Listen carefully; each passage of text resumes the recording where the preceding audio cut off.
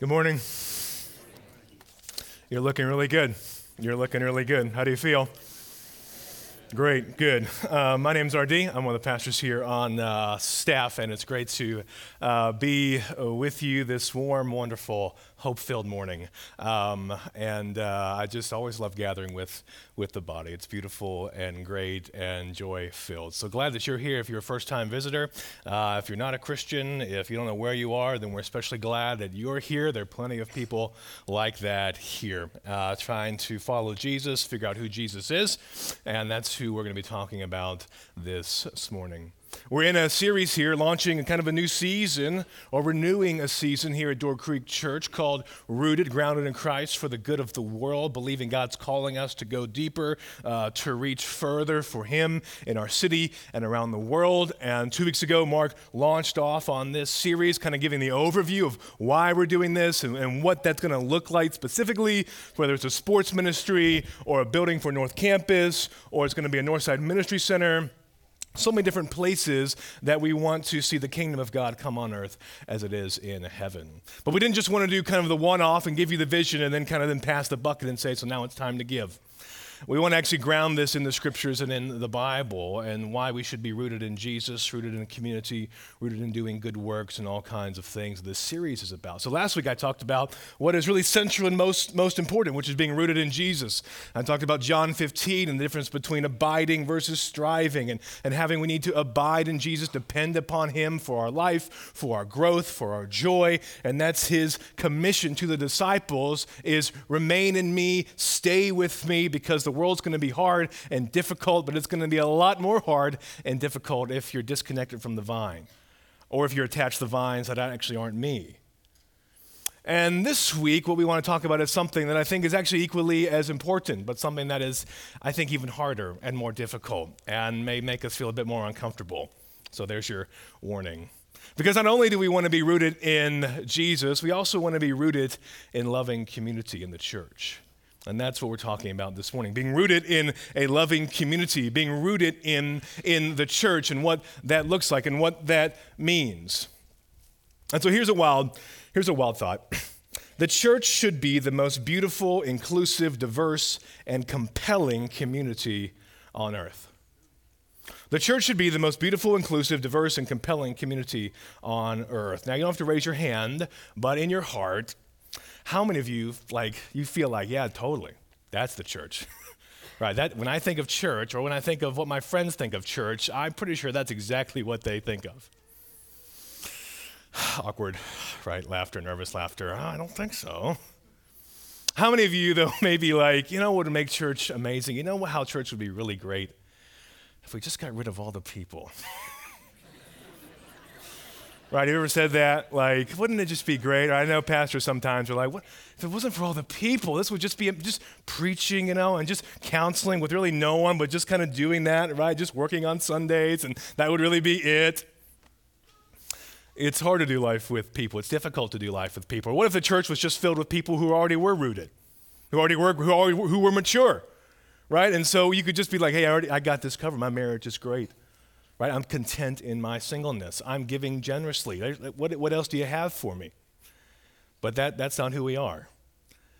Right? And that's not what the church is. But this is the ideal. This is the hope that the church would be this community. And it's Jesus' hope for His body, the church, to actually be compelling and beautiful and inclusive and diverse. But the fact is that we have, in our country especially, and in the West, fewer and fewer people who are attending church.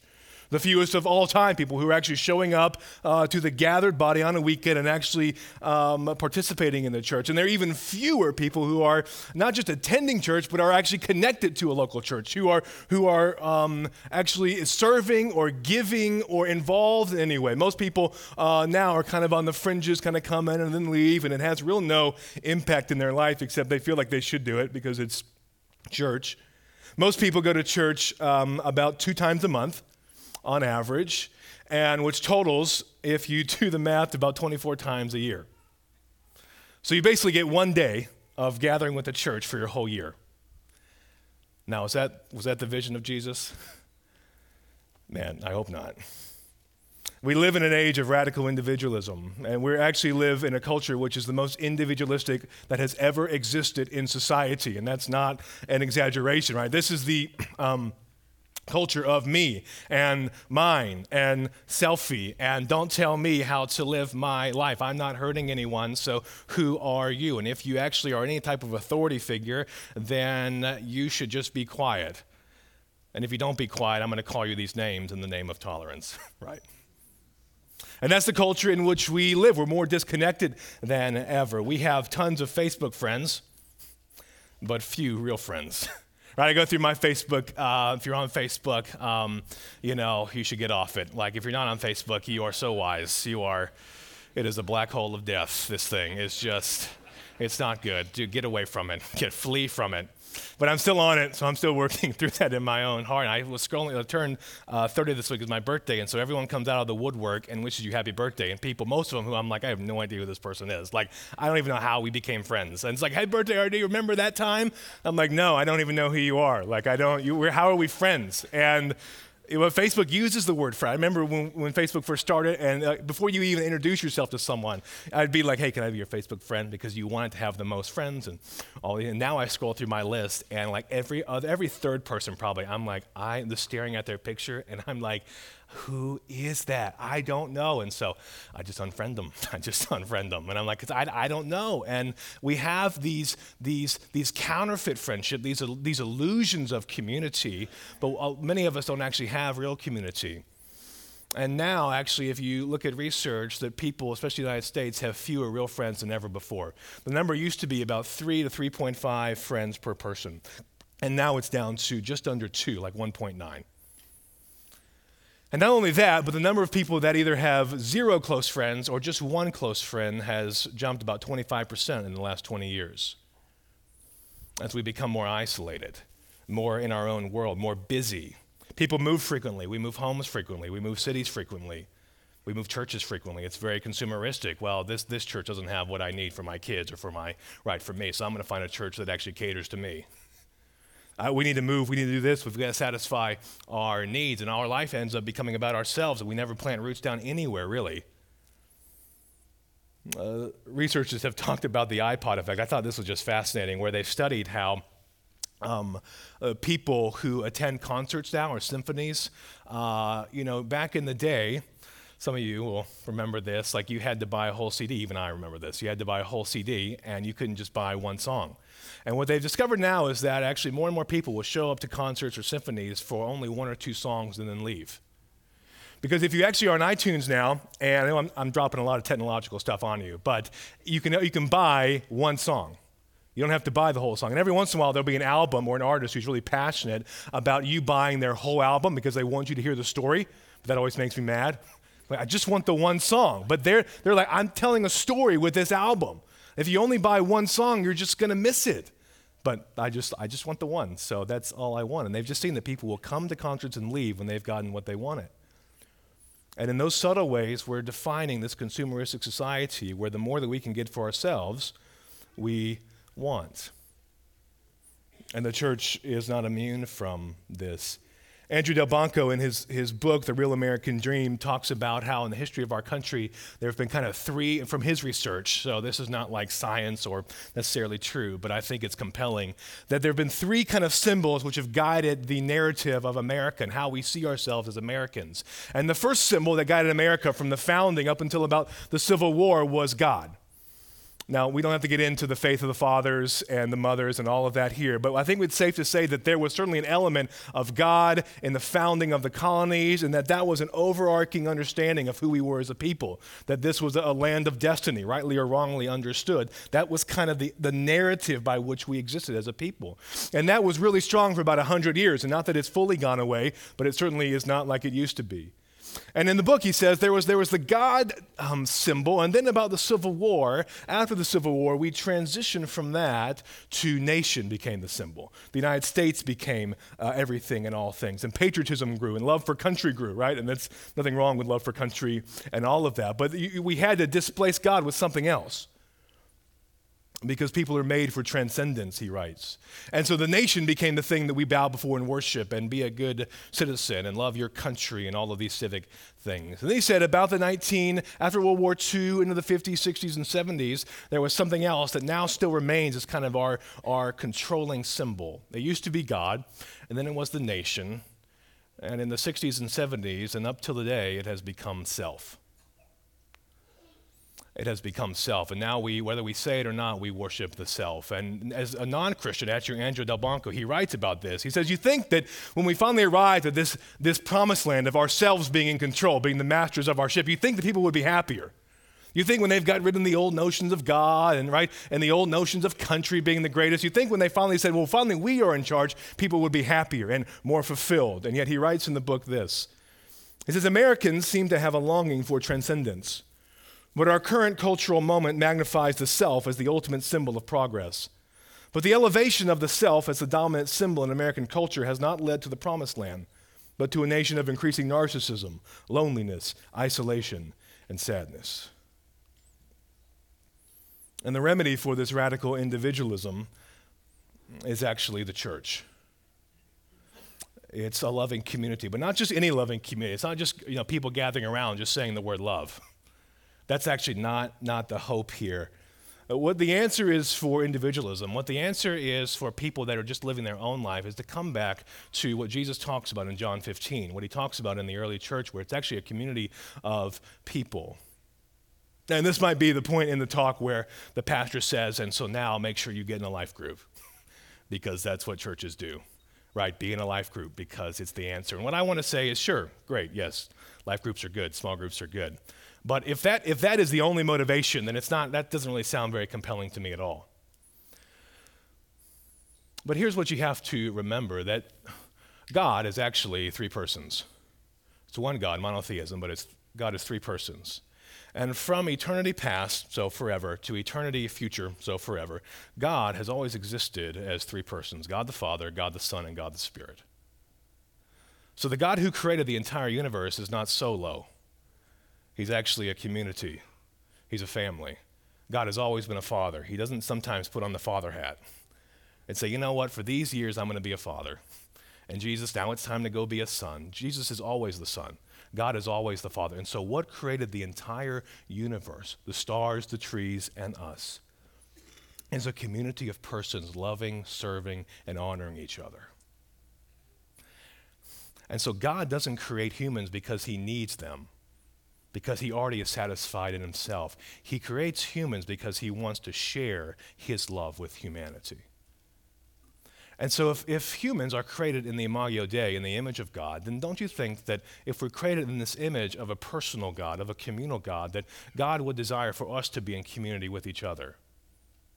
Because Adam is created in the garden. Though he has a relationship with God, God says it's not good for man to be alone. And you may think, well, he's not alone. He has God.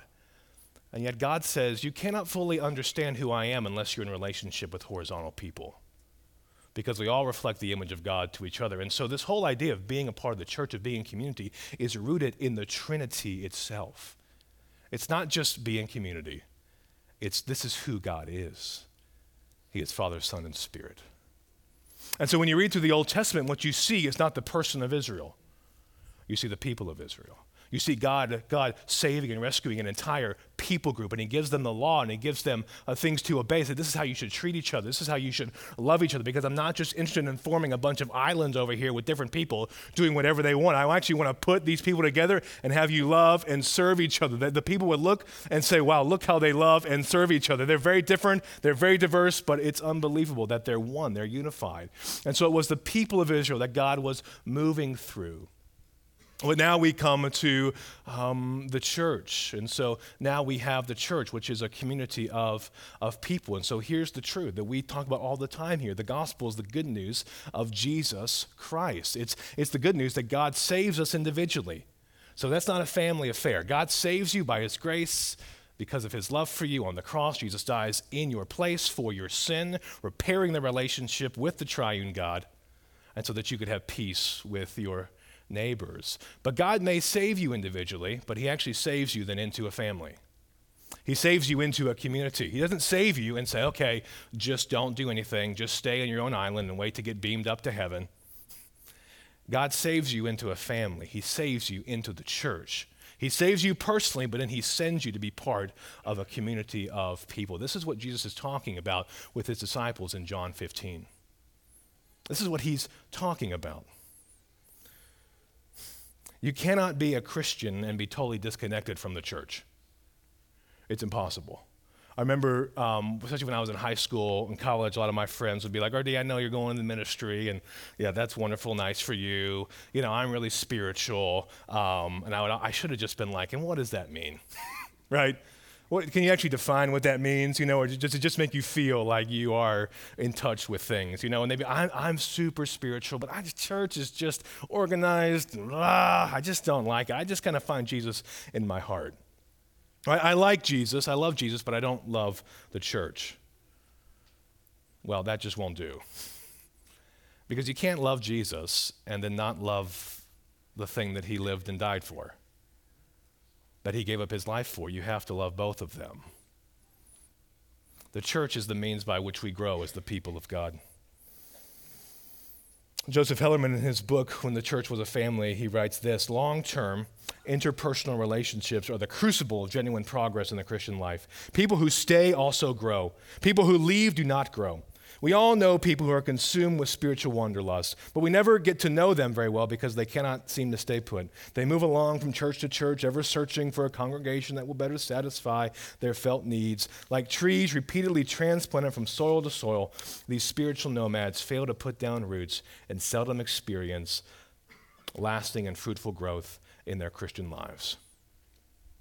See, Jesus in John 15 has gathered the disciples around and he's giving them the final marching orders. And he says, you're going to be a community of people that love each other. As I have loved you, I want you to love each other. Remain in my love. Stay in my love, because you can't do it on your own. You have to do this together as brothers and as sisters. Jesus says, my command is this: love each other as I have loved you. And this is what love looks like, to lay down your life for each other. And then the final command in verse 17 of 15, he says, this is my command: love each other.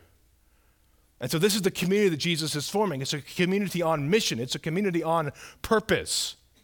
It's not just a community that just hangs out together. The disciples don't just stay in the upper room and say, okay, well, let's just sit up here and just talk about things. Right? Because technically you can have community by just hanging out and doing nothing. Right? But that's not formative. That's not shaping. And so sometimes what we say here is that you can do, right, life change happens in circles, not just coming on the weekend in rows, and that's true. But life change doesn't necessarily happen in circles unless you're living for something greater than yourself, greater than that circle. Right? Think of, why do you think soldiers are so bonded together? Is it because they just sit around the barracks and talk about life? Or is it because they're serving something greater and are bonded together in war and in the fire? Why do you think sports teams, the great ones, become so bonded together? Just because they practice together? Or because the goal that they're working for shapes who they are and how they love and serve each other? Why do you think teachers have such a camaraderie? Because they're trying to make it through the students, but still. Right, they're serving kids. They're saying, we want to educate these children, right? We're working for this goal, and it's really hard, and it's really difficult, but we're not just sitting in the break room kind of talking about TV shows, right? That's not going to build anything but selfishness. And Jesus says the church is just like that. Technically, right now, we're just gathered together, but we're gathered together with a purpose: to hear about who God is, how glorious he is, how majestic he is, to be inspired by who he is, and to go out in the world and bear fruit, to have his character reproduced in us, to make disciples, to change the world. What greater purpose could there be? What more could unite us together as a family of people than the purpose that God has given the church in the world? And that's the purpose that God invites you and I to be a part of in the church. And so what are the characteristics of this loving community? If you have a Bible, you can grab it, or if you have a phone, you can look up Romans 12. We'll be in Romans 12 for the rest of the time. Romans chapter 12, verses 4 through 5 and 9 through 21. It'll also be on the screen.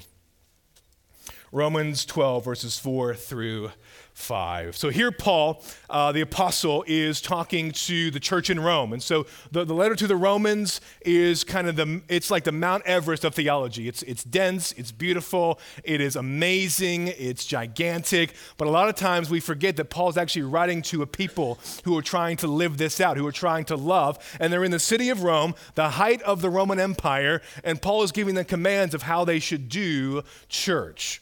And so if you're saying, what does it look like to be a loving community? What does it look like to be a church that actually loves each other and serves their city? Then you could do far worse than Romans 12. And so we're just going to work through it briefly. We can't get into everything. I wish we could, but we'd be here way too long. And so we'll just work through it quickly here to look at characteristics of a church that loves and serves. Romans 12, verses 4 through 5, Paul's writing to the church.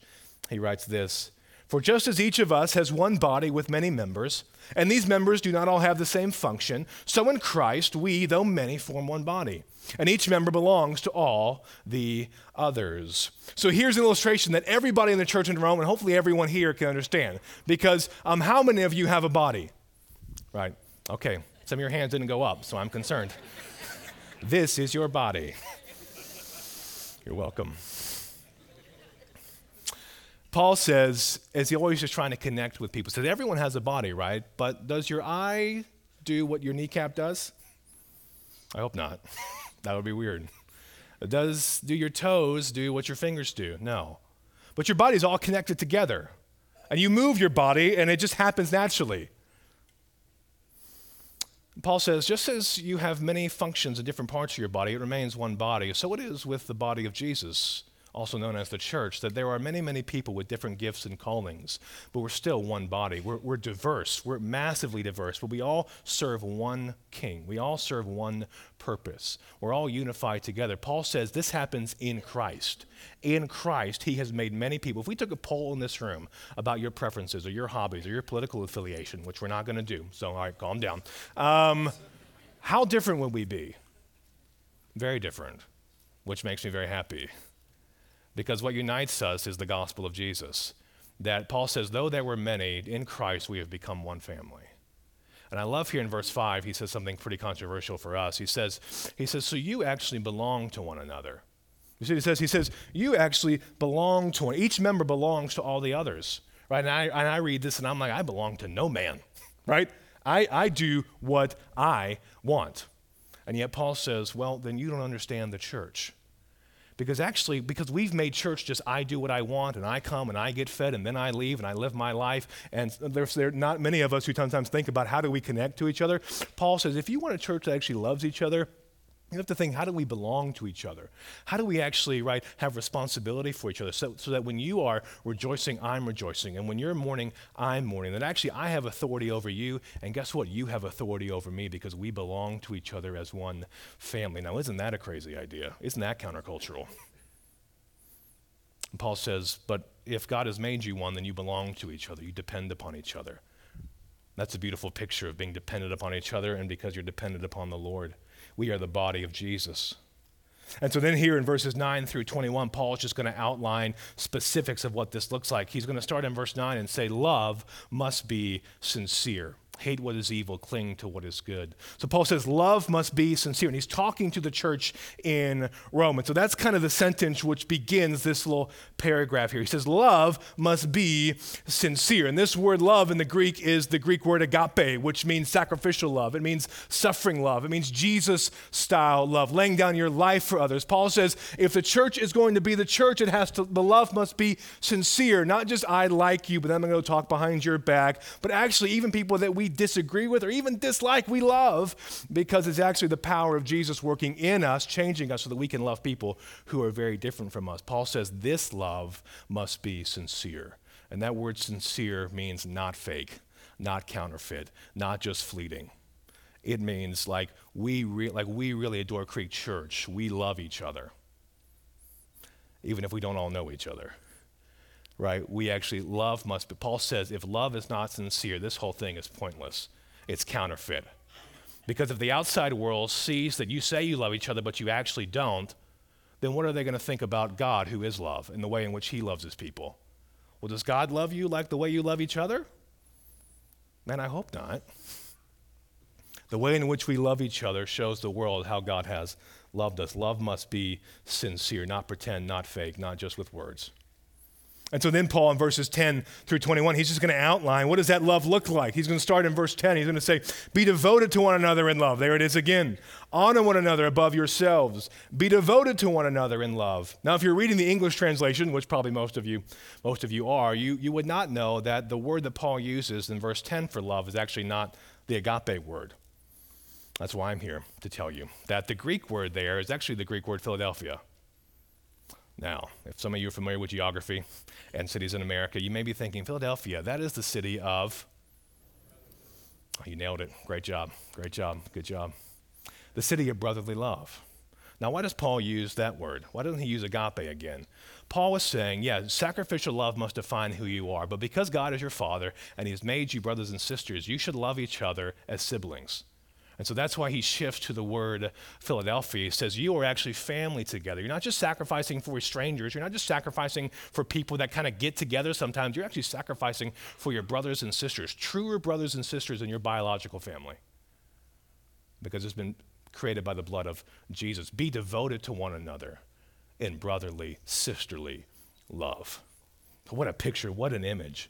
Honor one another above yourself. Show deep respect. Revere others before you. Something that I want to just create in my own life is a life of honor where I'm honoring other people, where I'm seeing other people as greater than me. And especially as someone younger, I want to look to older people that have come before me and say, how can I honor you? And not just assume that I know everything and you don't. But say, how can we create a culture at our church where we actually honor one another? We just say, I just want to think of others above myself. Now, that's easy for me to say. And then it's actually hard to live because we actually think of ourselves more than honoring others. And yet Paul says for the church to be the church, we have to honor each other, be devoted to each other in love. That characterizes who we are as the people of Jesus. Paul goes on, he says, verse 11, never be lacking in zeal, but keep your spiritual fervor serving the Lord. I love this. Paul, like we said last week, sometimes we're going to wither. Sometimes we're going to feel like the vine is not producing the nourishment that we need. And Paul says, I don't want that to happen. I want you in the church to keep your spiritual zeal, to keep your spiritual fervor. The word fervor, the idea here I love in the Greek is like water boiling. That's the type of fervor that we're talking about. So you know when the water begins to boil and if you don't get to it in time, it starts to get crazy in the kitchen, just exploding. That's what Paul says your faith should be like. And we need each other to keep the fire hot. We need each other to keep things warm and not lukewarm. Right? It's hard enough to keep passion going on our own. And we need each other to be accountable. We need each other to remind each other in our groups, in our church about who God is and what he's done. Because sometimes we won't have spiritual fire. And yet we have a brother or sister who says, remember that time God did this in your life? Remember, look what God's doing for me now. And we're refreshed because we're in a community that's stoking the fires of faith and passion. And that's why we need each other. Never be lacking in zeal. Verse 12, Paul says, be joyful in hope, patient in affliction, and faithful in prayer. Now, we could just sit here and talk about how glorious and great this verse is. And Paul's talking to the church in Rome. He's saying, I want you to be joyful in hope, patient in affliction, and faithful in prayer. To be joyful in hope doesn't mean that I'm happy and I hope things work out, but I don't know. That sounds terrible. That should make you terrified. But for the church in Rome and for us, what we can say is we know how everything ends, right? Spoiler alert, God wins, right? God recreates everything in his image, and we get to be a part of that as his bride. And Paul says to the church in Rome, I want you to be joyful in hope. And here joy is not something that can be taken away from you.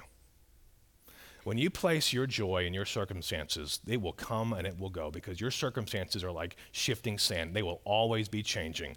And so don't let your circumstances drive how you think about God.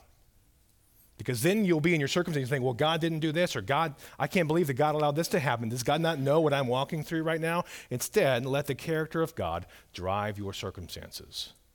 And let joy be a position of your heart instead of something that you just give away or is taken from you. Because we have a joy that cannot be taken from us. Everything else in your life will be taken from you. Everything else in your life will be in the grave. Everything.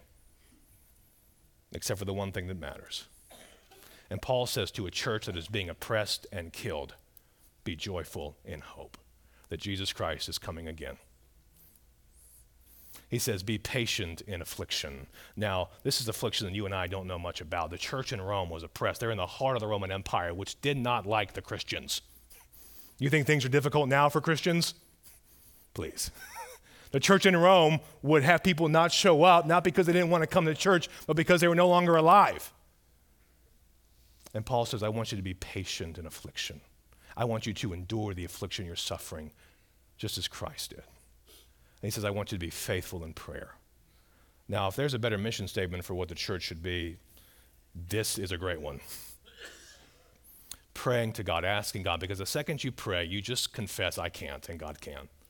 And this church is not built on human power or human creativity, but God's power and God's creativity.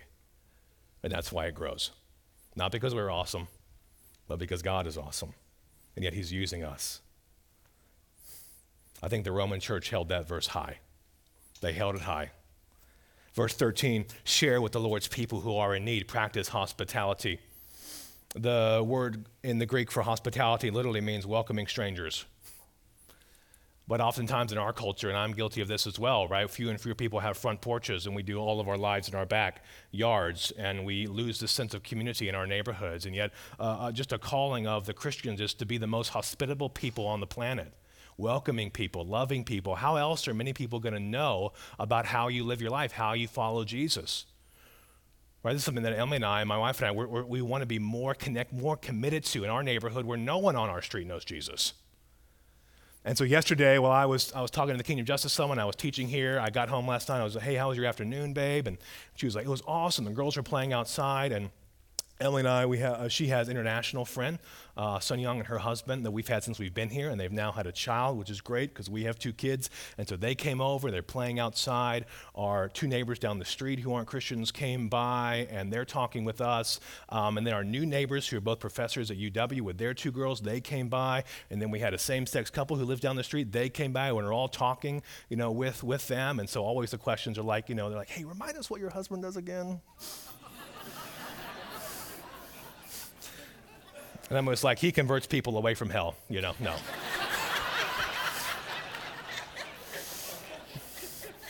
Yeah, that may work in Dallas, but it won't work here.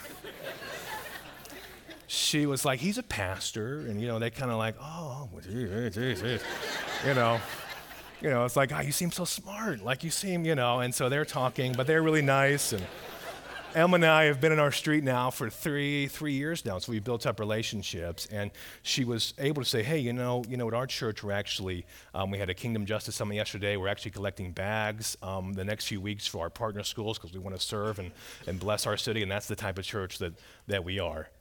And she said that everyone in the circle was kind of like, oh, and what type of church is that? Right, what type of church is that? That's a church like this church. And when you are the people of God, it's not that we invite everyone in and just say, hey, do you want to have a Bible study?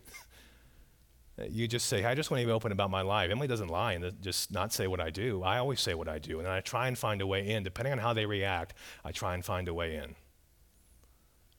And it may not be that conversation, but as the people of God, who are you inviting into your life to watch how you parent, how you do marriage, how you do singleness, how you do your life? Now, that doesn't mean you have to just open up the Word every time, but that should be in some way a part of it.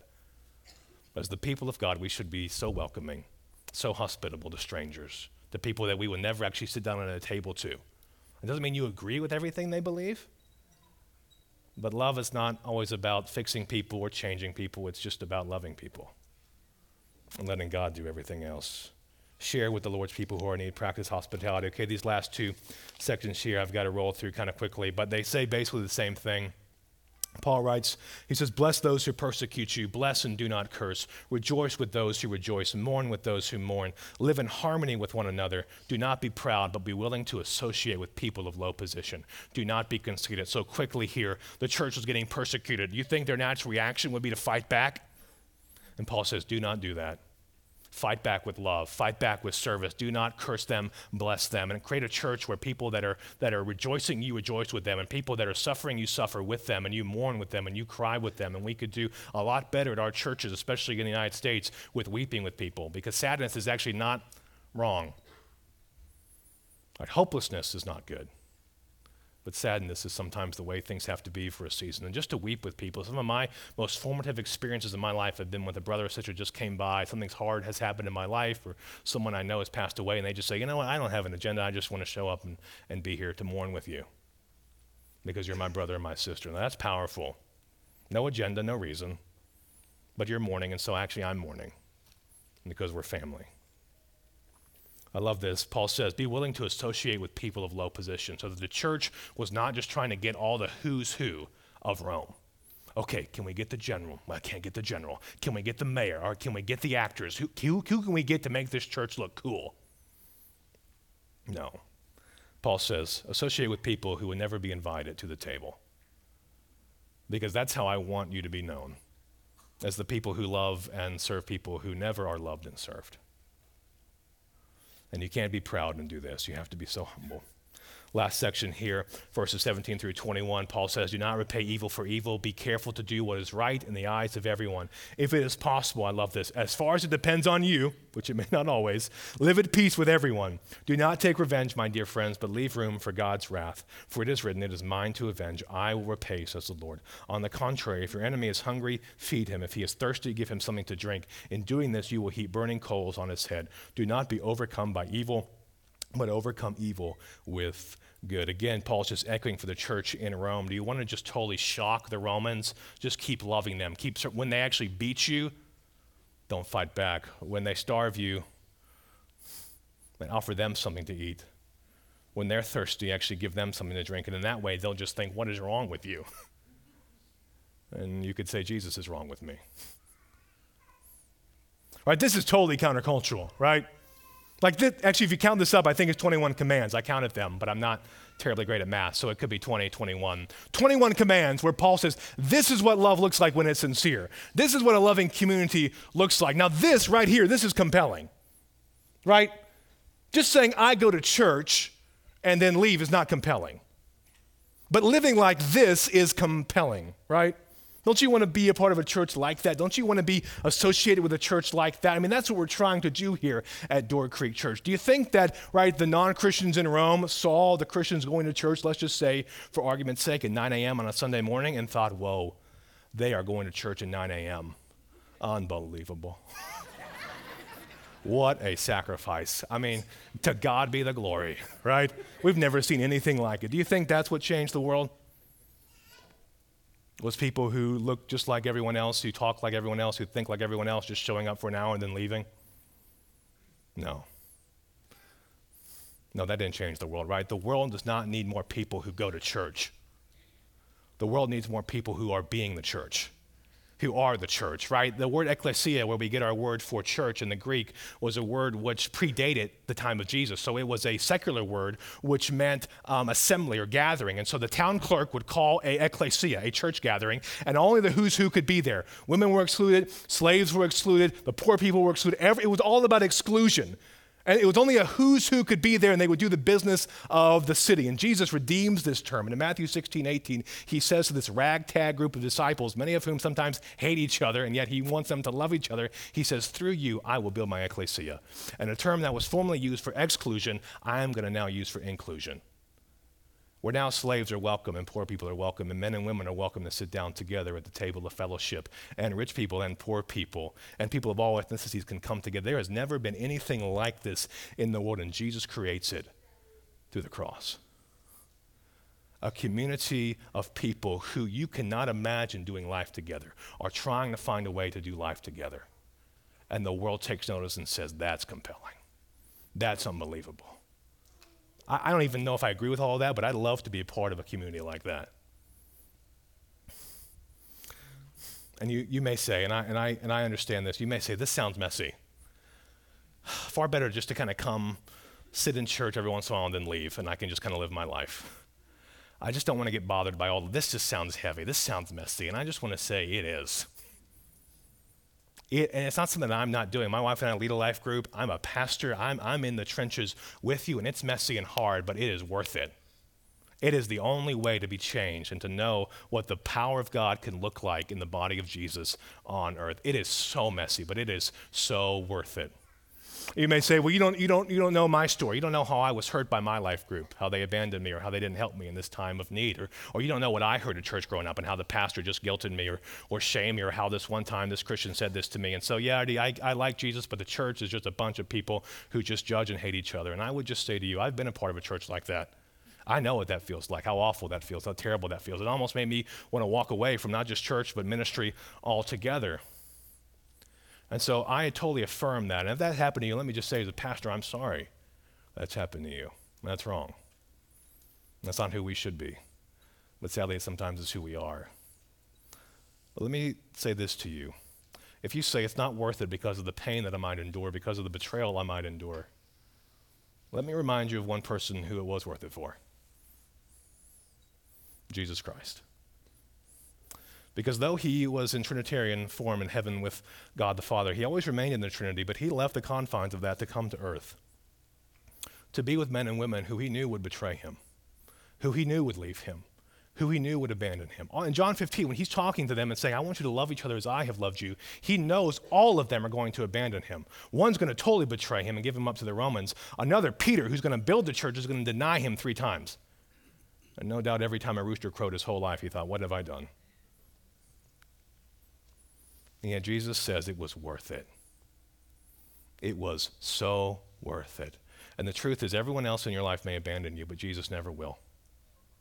And he says, keep being a part of this community called the church, because I love her and I died for her, and she's beautiful and she's flawed, but she is the hope for the world. Do you know who lives out Romans 12, 9 through 21? Jesus Christ. Do you know who is joyful in hope, patient in affliction, and faithful in prayer? Jesus Christ. Do you know who rejoices with those who rejoice and mourns with those who mourns? Jesus Christ. Do you know who's not afraid to associate with people of low position like you and like me? Jesus Christ. Do you know who was not overcome by evil but overcame evil with the cross? Was Jesus Christ. And so that is what we say to the world. That's what we get to be a part of. It's that Jesus Christ is making a people for himself, to make him look great, and to make this crazy bunch of people called the church who are broken and sinful actually try and find a way to do life together. And that's compelling, and that's beautiful, and that's amazing. And I encourage you to be a part of that and to put roots into that and quit just playing at church and quit consuming from church and quit living off the fat of other people who are being generous and other people who are serving. And actually you get in the game as well in your life, and just stop hiding behind fear, though it may be real, and say, I want to dive in and be a part of this community of people, even though it may hurt me, because Jesus Christ is in it. And it's worth it to be a part of it. It is so worth it. The early Romans said of the Christians in Rome, they actually said this, you can look it up. They said, see how they love one another. Not see how they try and fix one another, or see how they tolerate one another, or see how they do conflict resolution with one another, but see how they love one another.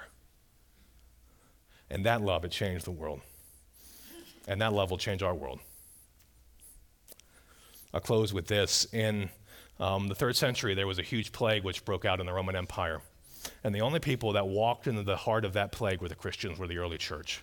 And in 260 AD, there was a letter that was written from Dionysius talking about the love the early church had for each other and for the people who were dying, people they did not even know. And this is from 260 AD.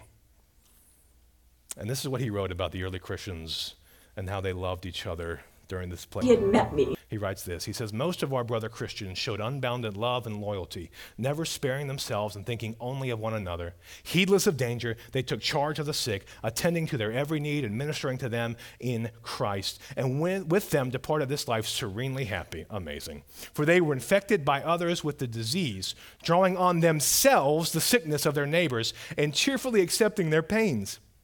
Get this, many in nursing and curing others transferred their death to themselves and died in their stead. Now that's compelling. See, what they're literally doing is they're saying, we love you and care for you so much that we are actually going to die in your place, so that in our death, taking your disease, you can actually live. Now, I wonder where they got an idea like that from.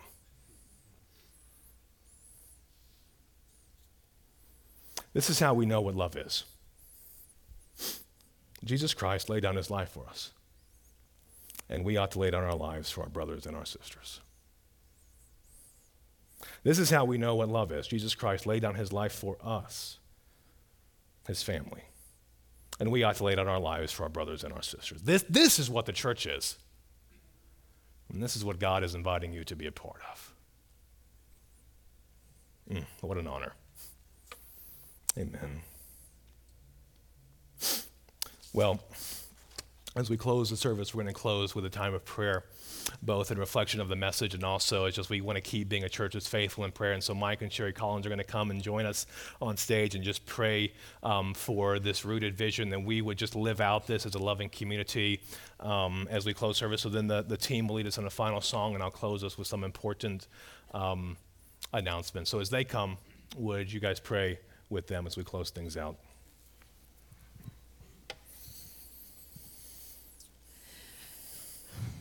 Father God, thank you so much for this opportunity to stand and praise you together as a church. Father, will you teach us to be rooted in you? Will you teach us to be the branch that bears fruit so that we can bring you the glory, Father?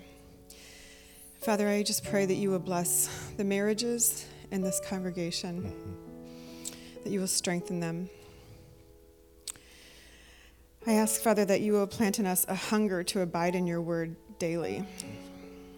And Father, I just feel led to ask that you would help us be more transparent with one another so that we can go deeper in our love for one another. And I just praise you for this. Father God, thank you for what you're doing in our church. Thank you for this new season of ministry as we embark on new initiatives and new things to reach new people and to grow deeper ourselves. We pray for your blessing, Father, and we pray that you will continue to nudge us and move us along your will, and that we would do your will, that we would reach many others, that our church would bear fruit, that our church would share your love, that you would do great things through us, and that you do great things in each of us also. Yes. We pray all this in Christ's name. Amen.